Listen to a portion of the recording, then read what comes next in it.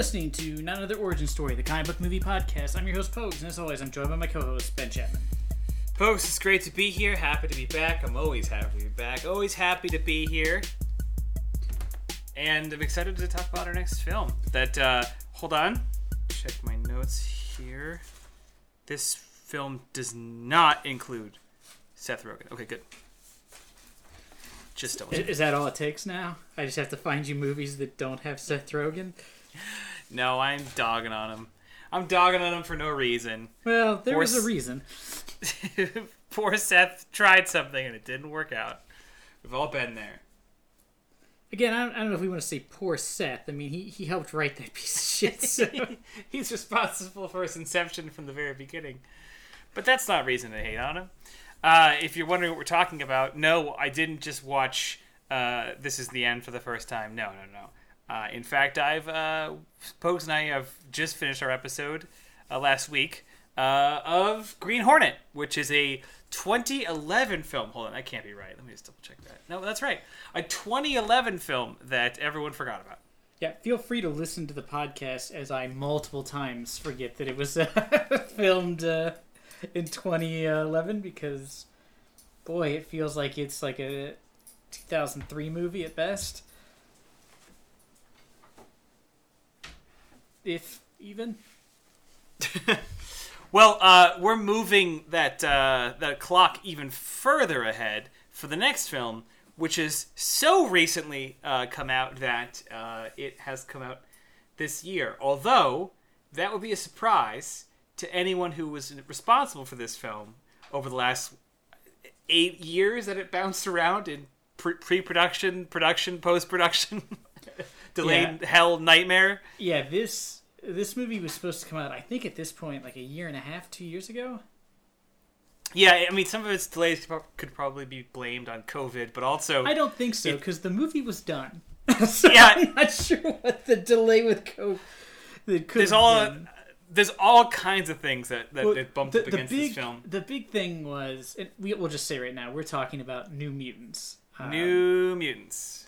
The big delay was, this movie was scheduled to be released like in the fall of the year that Disney acquired Fox in like the spring, or vice versa. Somehow, it was like several months into the future this movie was supposed to come out in theaters.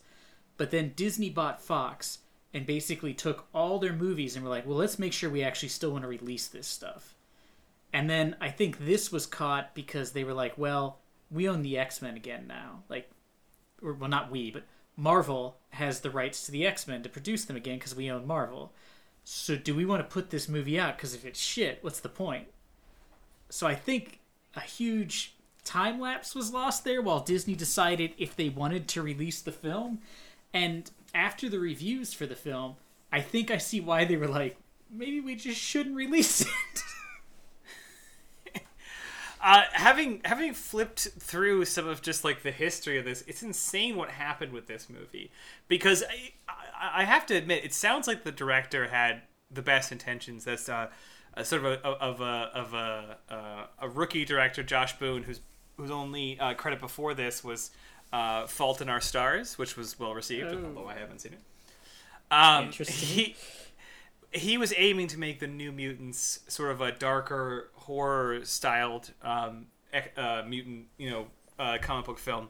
Kind of aimed more at a young adult audience, which, I mean, all of that, I may not be our precise cup of tea, but all of that is certainly something worthy to try and achieve.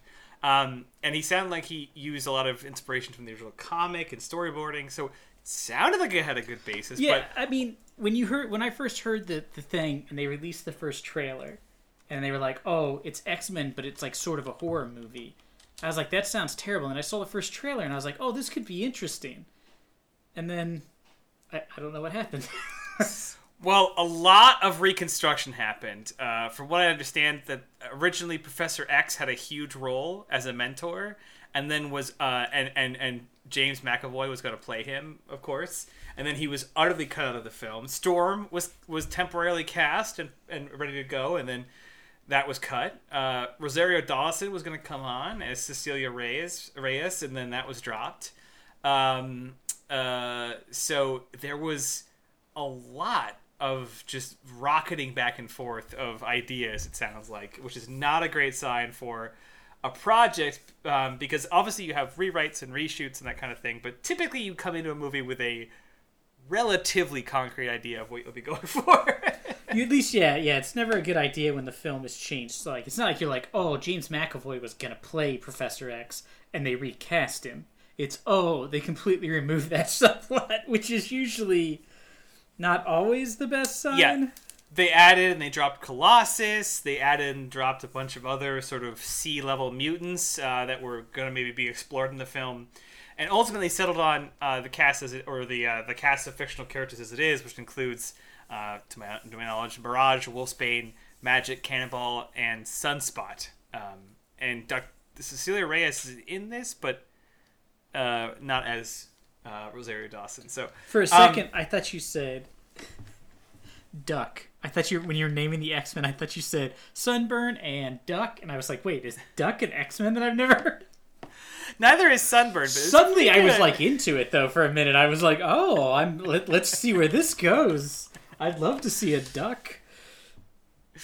Look, I appreciate the New Mutants from trying to sort of push attention towards characters that only avid comic book fans would be anywhere nearly aware of, because the X-Men, with its deep catalog of mutants, is probably baffling to most people who've only ever seen it portrayed in a couple of movies and the animated television show.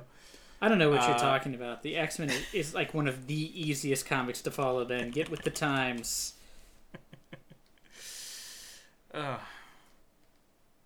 In case it was, people were unaware, I'm being facetious. Well, my problem is that if you're gonna mess around with some of like the lesser known mutants, I mean, I don't know, get Ice Cream in there. You familiar with Ice Cream? No. That's I as in EYE Scream. Oh, I thought you were saying ice cream. I was like, I am. You're thinking of. No, I mean I am, because Ice Cream was capable of turning into ice cream. I love it. He's my new favorite mutant. His mutant ability was to transform himself into any flavor of ice cream, including Banana Split. I don't know why someone made that clarification, but here's my question: Banana Split isn't a flavor of ice cream; it's a That's an type excellent of sundae. question. That's like being like, I turn into the flavor of ice cream known as Blizzard. I turn into the flavor of milkshake. But what's more important here, Pogues, is that this was not the character in the movie, and I am very disappointed. Yeah, I feel like in a way they should have picked some of like the really dumb, because there's a ton of really dumb mutants, and that almost would have probably maybe been a smart idea. I don't know. We still haven't seen this. I haven't watched it yet, so maybe. Oh, it's pure speculation on our part. We have no idea what we're up for. But reviews suggest I've seen, like when they finally released it, people were like, the one headline I saw when it was first released was, "New Mutants is out, and the wait wasn't worth it." I was like, ooh, that's gonna be a rough one. And then I told Ben I recently saw an article that said New Mutants is the perfect end to Fox's lackluster X-Men reboot, and I was like, oh, that's not like, this person clearly agrees with me that those X-Men movies aren't very good. So if this writer thought these were bad, I'm gonna be in some real trouble. Yikes. The cast is really interesting. I mean, that's what probably the thing that surprised me the most about the response to this movie is that Maisie Williams is in this, from Game of Thrones. Anna Taylor-Joy, who I watched in the Queen's Gambit, which is phenomenal. Charlie Heaton from Stranger Things. So there's some interesting characters. They got the voice of Marilyn Manson in there. I guess. Just wanted to roll the dice for that one, huh? I guess that was pre the fact that everyone, when people came out and they were like, it turns out he's a monster. I was like, who didn't see this coming? The only surprise was that people weren't talking about it more. Yeah. Yeah, so, I mean, yeah. One of the complaints I also saw was that the casting of Sunspot, who is a mutant from Brazil that has some acclaim, invented by the New Mutants writers Chris Claremont and Bob McLeod. It was like kind of whitewashed. It was given just sort of a nice Caucasian casting, which people were annoyed by. Oh, yeah, never a good sign. Like it's of all like films where you could be like, oh man, we should more diversify the cast. No movie would it be easier than an X-Men movie, because they have like basically created like an X-Men from every country, every culture, every possible like sexual orientation, religion. There's like 8 billion mutants. So if you were like, boy, I really hope we could find one from like Turks and Caicos, there's a mutant where that's like he's from there, and you'd be like, what an odd location. But so yeah, it seems like a bad movie to like pick characters that are from other nations and then change their race. Because you could have just picked a different mutant and not had the problem. Yeah. Well, not had the problem. You wouldn't have looked like an asshole, which you clearly are if you change the casting of a person of color to a white person. Seems like a terrible move to begin with. The New Mutants is also one of a good choices because we try to pick films that are available to some degree. And if you have access to HBO Max, it is currently streaming on that service. Yes. So you can, in fact, join us in watching this lukewarm microwaved pizza. Because pizza microwave is, not disastrous, but are really disappointing. I would disagree. I think microwave pizza is fine. It's not as good as when it's first warm. I would say this is more like one of those oven rise pizzas you buy at a grocery store for like $2, and then you realize it's because no ingredient in it is an actual ingredient. It's a cheese substance. The kind of pizza where you realize maybe like 7 chews in that you've been chewing this one piece for too long. Yeah. You start to think, did I buy pizza flavored bubblegum?